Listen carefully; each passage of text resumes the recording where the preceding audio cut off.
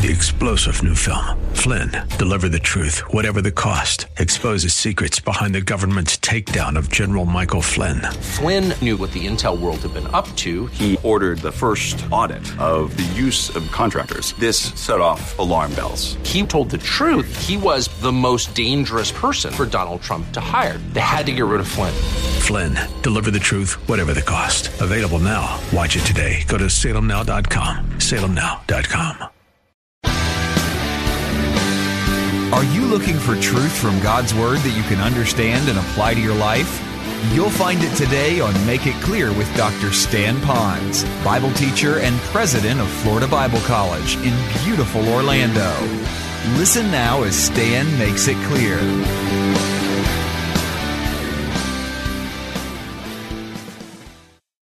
Maybe today I have people that are listening to this message that you have gone through some tremendous suffering in your life. Now, there's suffering that can come on from basically two general areas. One could be some type of physical suffering. So I could even ask the question to you, how many of you have ever had stitches? Maybe a lot of stitches. Maybe some of you, how many of you have ever gone through surgery? And I think of all of you wonderful mothers that have endured what you've had to go through in order to bring a child into the world, and maybe many children into the world. And so you've gone through different sufferings. And then we could raise it up a notch. Some of you have gone through suffering maybe during war, and you've lost parts of your body, or you were horribly disfigured because of that, and so you've gone through suffering. But in most cases, our bodies will heal, but often it's those inner wounds that we have that take the longest to heal, and sometimes they're never healed. We also find that sometimes those inner wounds that we have can be connected to the outer wounds, because the things that have happened to us outwardly, those are the things maybe we couldn't control. I think of those men and women who choose to put themselves in harm's way, knowing that they could be wounded, whether it's in law enforcement or military, and sure enough, they go through something, and they still have to deal with that inner feeling that they didn't realize that this would be so permanent for the rest of their life. But then I think of the ones who are married to those people or family members who had nothing done to them physically, but they were so much in love with their family member and now know that their family member had something done to them. And now they have that inner wound of anger because of it's happening to them. Recently, I've been reading the biography again of Hudson Taylor. You've heard me say that, but I'm in the last part of the 7th volume of a very deep, substantive book on his life. And now we're going over, during the Boxer Revolution, that in 3 weeks' period of time, 159 men, women, boys, and girls of the China Inland Mission were missionaries and that were brutally murdered in front of other Chinese Christians, and then those Chinese Christians died. And it says to those that have witnessed that, how that these men, women, boys, and girls, when they were in that state of being drugged through the crowds before they were beheaded, and some were even chopped up because they knew, the Boxers knew, that they believed that there would be a resurrection, so they thought if they would destroy the body such like that, that they could not be resurrected. And of course, we know that's not true. And yet, they were preaching the gospel. And afterwards, we know that it was their blood that really brought the church to a point of tremendous growth because of their stand on the gospel. And so yet I would still think about the letters that finally trickled home and the news that got back to London, from which most of these missionaries had come. How family members remembered watching their doe-eyed children go off to China to be missionaries and thought about what a grand thing they were doing, only to find that they would never see their children alive again, and some of them, they never found their bodies, knowing that they were horribly brutalized. And I'm thinking about the inner wounds of question about how many of them would remain strong through that.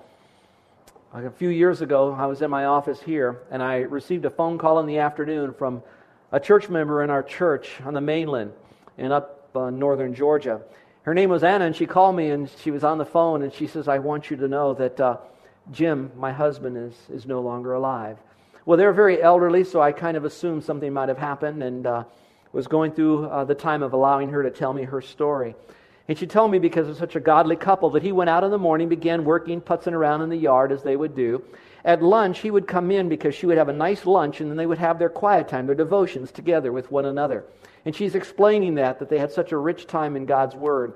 He went out again, and she went to go lie down, but she was awakened by a strange sound, and so she went outside, and she found that her husband had died right on the front yard. And of course, I'm thinking he probably had a heart attack and maybe crashed into something on the way down. And then she told me that strange sound was a gunshot, that a neighbor across the street for whatever reason, out of his mind was shooting at cars and saw her husband go out and on the front porch took his gun and shot it across the street just as a shot and killed her husband, a very dedicated Christian leader like some of the men that are here that are elderly with wonderful families. And as I began to talk with her and we unpacked that event and what's happened since then, I can only tell you that the inner wounds that she had, they lasted only a short time or she had them not at all. But I can tell you what helped her get through that. Now, I'm not with any type of ominous projection on any of you that you're going to go through such severe tragedy and loss. But I believe that it's quite possible that every one of us, because of pastoring so long and dealing with people, that you are literally 18 inches away from someone with your arm that has an inner wound right now that has been caused by certain things. Now, if I took you through the purity of Scripture, Peter is going to speak to us on how to overcome those inner wounds. But it was really spoken to a group of people who were Christians with the New Testament church, and because of their stand for the gospel, they were horribly persecuted and scattered. So he was writing to a scattered group of people. And he's talking about those inner wounds that they were having because of that persecution. And I can imagine what there would be, probably family members wanting to know, why don't you just denounce your faith so you could not have to go through all of this stuff? And yet when I bring this to you today, some of you, you'll think, I have not really been persecuted. Oh, maybe someone turned down a track or maybe giggled behind my back when he knew I was a Christian, and that's the extent of it. But your inner wounds could be something that happened when you were younger. Some of you have a horrible memory of when you were in junior high or elementary school and how those kids cruelly spoke to you or about you. And maybe some of you have gone through maybe unfaithfulness in a marriage where you said at the vows at your wedding day, forsaking all others for that person alone, and that person said that back to you but didn't mean them and ran off. And maybe some of you have not only gone through that unfaithfulness, but abandonment, where a mom or a dad literally abandoned you, and so you are having to live the rest of your life with your family, and your kids not having a grandfather or grandmother because they've abandoned you when you were young, or rejection. Some of you could have happened whether it's on the ball field or on your job, and heaven forbid, it could have even happened in a church somewhere. And so wherever it might be, you could be carrying those same inner wounds, because those inner wounds can come at any time and in any place and from every source. And so with that in mind, I'm not here today to compare scars, because it doesn't really matter what came against you that caused you to have that inner wound, because everybody will have them, and the Lord permitted that to come into your life. And we can either get bitter or get better, and I'm going to believe that you're in a place in your life right now that maybe you are on the healing end of this, or you're come to a point to say you want to get on the better end of this and get over the bitter end of it. And maybe some of you are so far along right now that you've gone through that, you've dealt with it, you've grieved it, you've leaved it, so to speak. And so now that's behind you. Then today what I'd like to do, if I could, is to come alongside you as your shepherd and to give you the tools that you can help other people so that they too can say, even if I'm raised up on a cross, near my God to thee, you could live it and share it and help that next generation. And so today, let's unpack this portion of Scripture from 1 Peter, where Peter, who knows a lot about suffering, who himself, when he died, it is told, died upside down, crucified. And yet he would still keep his eyes on the Lord. So let's look at them right now. How to be healed from the inner wounds of life that you might be experiencing right now. Let's just look at 4 of them from this passage. First of all, let go of the offender and the offense. Let go of the offender and the offense. Now, some of you might be saying, I've tried to do that, but I can't. I'm going to show you a very biblical way to do that. Others of you right now are saying, let go of the offender and the offense. All I'm giving you now, biblically, is the permission to do that. I'm telling you, go ahead and do it. It is okay. You don't have to hold on to that. You can let it go. Look, if you will, at verse 1 of chapter 4. If you have your Bibles, it says this. So then, since Christ suffered physical pain, you must arm yourselves with the same attitude he had, and be ready to suffer too. For if you are willing to suffer for Christ, you've decided to stop sinning. So I'm looking over here at the word physical pain. So you have the physical part of Christ. Then it says, let this same attitude be inside of you. So with the physical also comes an attitude kind of a thing. So I looked over the life of Christ, as many of you have, and I could look at 3 sources of pain in his life just at the very end of his life. The first one would be the physical pain that he suffered. Now, if you will, I think I could count 7 different sources of pain into his body. I believe that he had, the spike that was in his wrist, 1, his other wrist, 2, maybe 1 foot 3, the other foot or ankle, 4, It would be that crown of thorns that was jammed with those thorns right into his brow. And so the instant pain has exploded on his head. And then I could think about what was happening with his back as it was being horribly whipped. Some people say that when they thrust the sword into his side, I think he was dead by then. But nonetheless, that happened. And that's not even to say the time that he was literally slapped, and the Bible says in the King James he was buffeted, so he probably was beaten, and then he had spit all over him. So let's just talk about the physical pain that he had at that moment as God. The second would be the emotional pain that he had, because all of this was going on him because he was at that moment experiencing the abandonment of the very men that he was building his life into, those that have either fed or clothed or healed, or even some that he brought back to life again, like Lazarus. And he was abandoned by all of them. And so there was that moment of abandonment, even to the point of saying, my God, why hast thou forsaken me? He would experience that. And of course, then you have the social stigma that went on. All the people that were there, the Jews, the Gentiles, his own people. So literally, while he was around a mob, he died all alone. So you put all those three together, and I believe he permitted all of that so that he would go through that to show you he went through that. And yet he could rise above it, and there would be all that inner healing, we might say, that we can have from him. So we could look to him. And what was his attitude? And here's the simple antidote when it says, let go of the offender and of the offense. If I could wrap it up in a word that almost is so simple that it'll go right over our heads. But we need to grab it as it goes by. We need to put it into our hearts, put it into our minds, and then allow it to change us with that offender and the offense. And here it is. It's one word. It's the word forgiveness.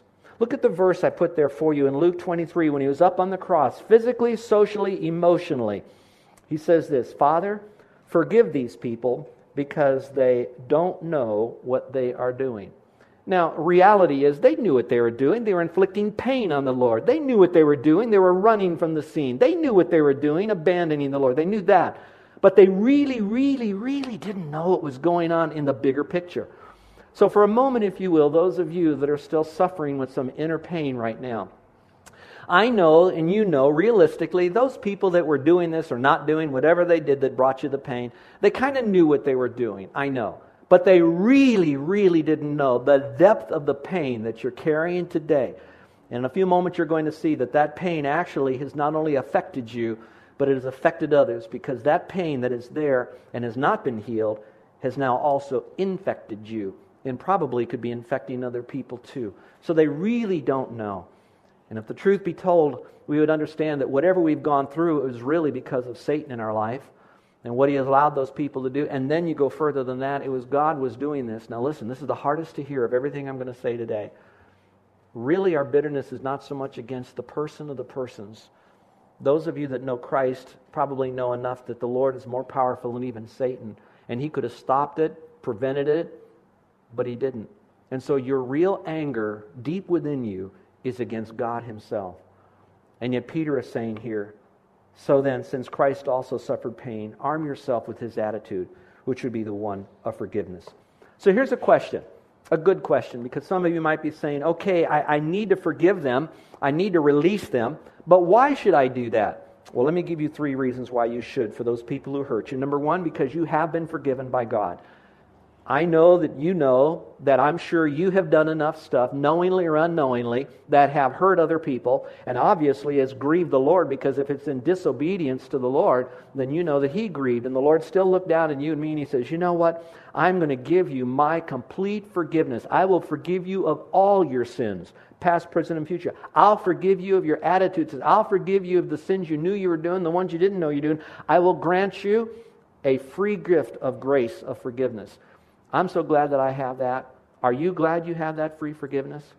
And so if I've received it from the Lord, can I now, watch this, not look into my heart to find my forgiveness for that person, but to look at the same forgiveness that was given to me by the Lord, through the Lord, in the Lord, with the Lord, that's in me now, and use his forgiveness, because he can forgive me, he can forgive them. Since he can forgive them, I can forgive them, because it's his forgiveness working through me.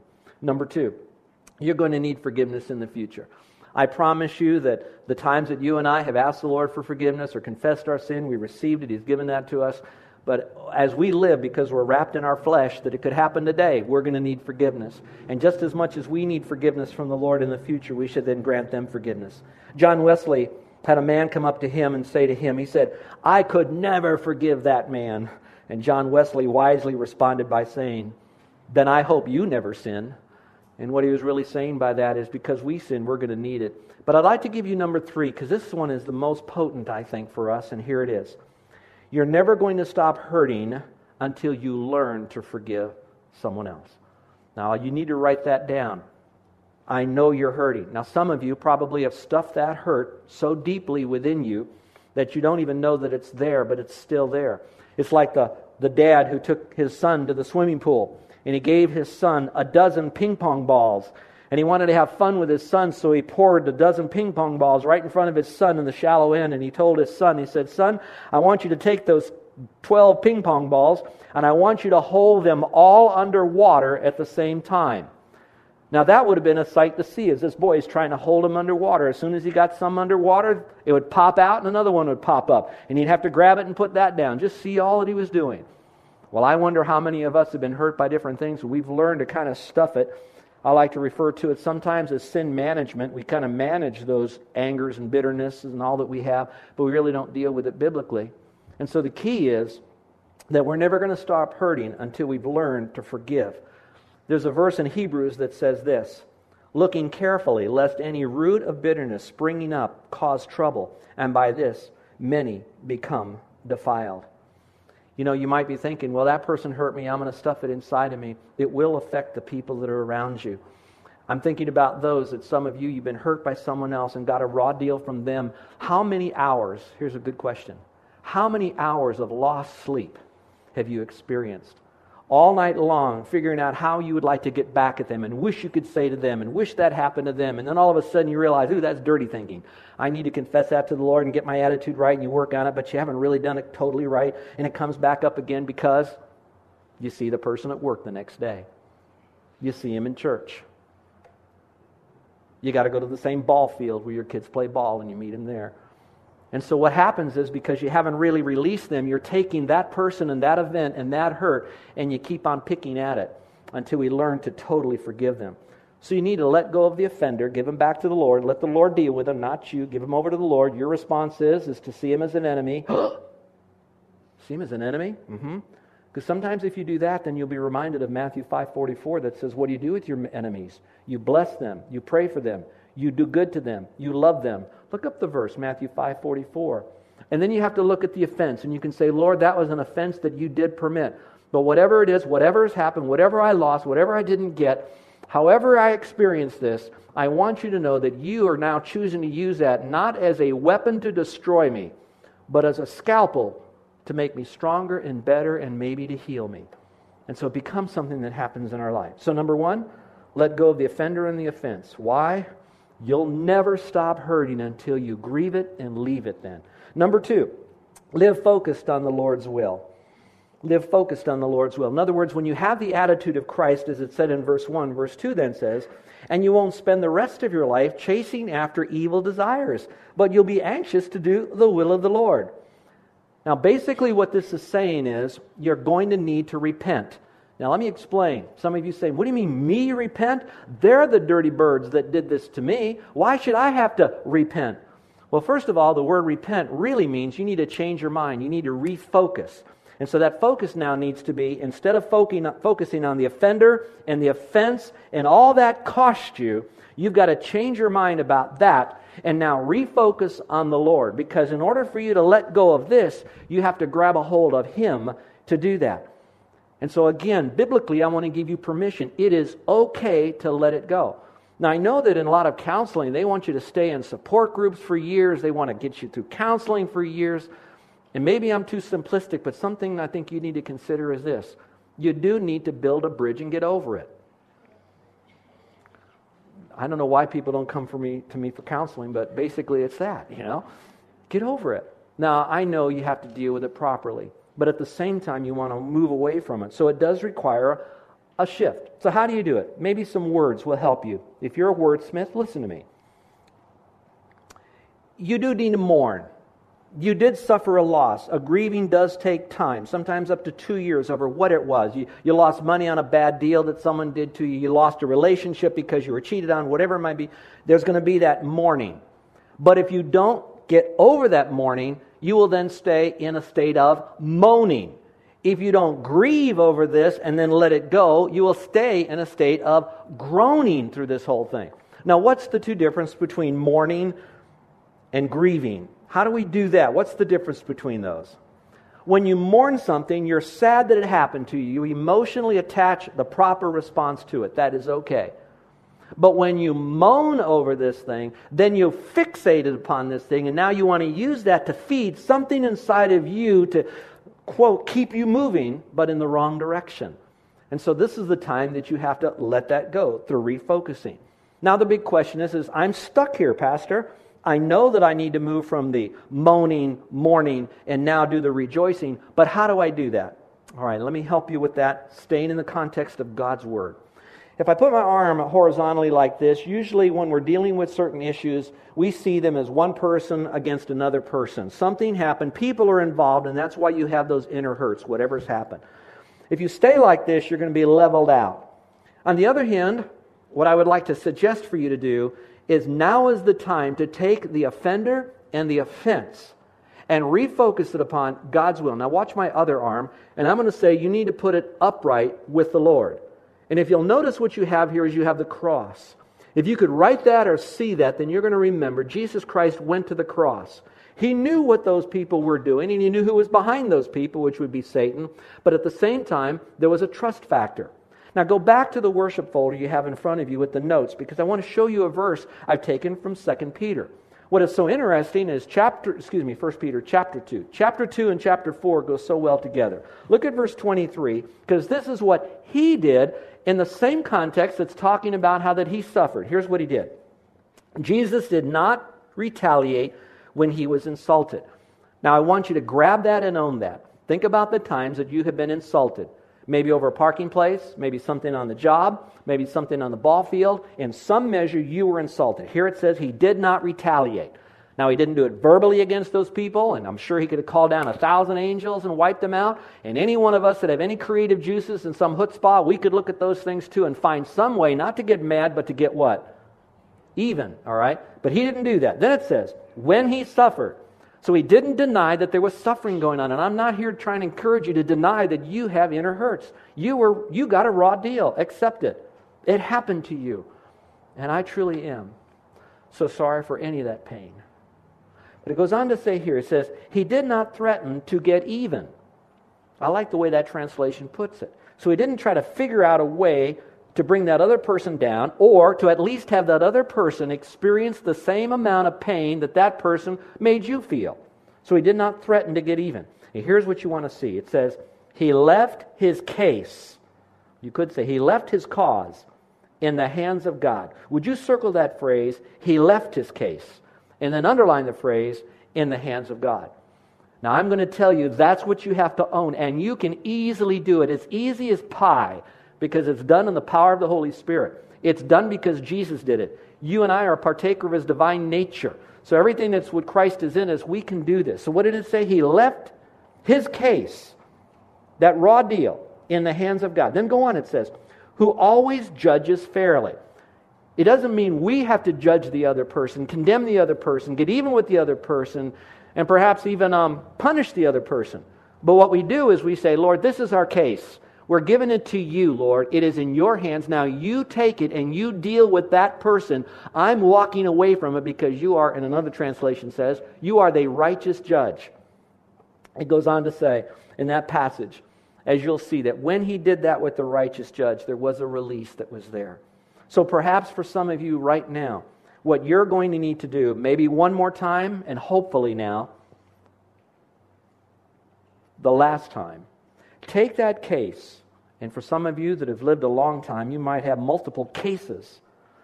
And will you do this? Will you give it to the Lord and leave it there, trusting Him as the righteous judge?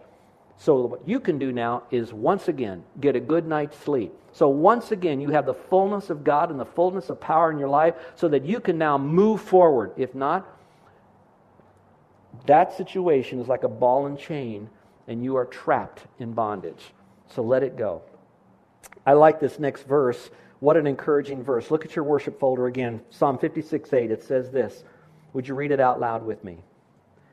You keep track of all my sorrows. You have collected all my tears in your bottle. You have recorded each one in your book. Now, if you want to, circle the word track. You kept track, collected, and recorded all my sorrows and all my tears. So what the psalmist is saying is, you know the raw deals that I have, Lord. You saw me weep. You saw my pain. But whatever I went through, you went through it with me. So you recorded it all. You're keeping track of all of this stuff. All my sorrows, all my tears. It is all with you. You're listening to Make It Clear with the teaching of Dr. Stan Ponz, founder of Make It Clear Ministries and president of Florida Bible College in beautiful Orlando, Florida. Make It Clear is dedicated to taking the Word of God with clarity into every person's world. It is the support of listeners like you who make the ministry of Make It Clear possible. You can provide your tax-deductible gift to Make It Clear online by going to makeitclear.org. Or you can mail your gift to Make It Clear, P.O. Box 607901, Orlando, Florida, 32860. Thank you for helping us make it clear. If you would like to have Dr. Ponz speak at your church or event, please send us an email at tellmemore@makeitclear.org. Thank you, and remember to make it clear.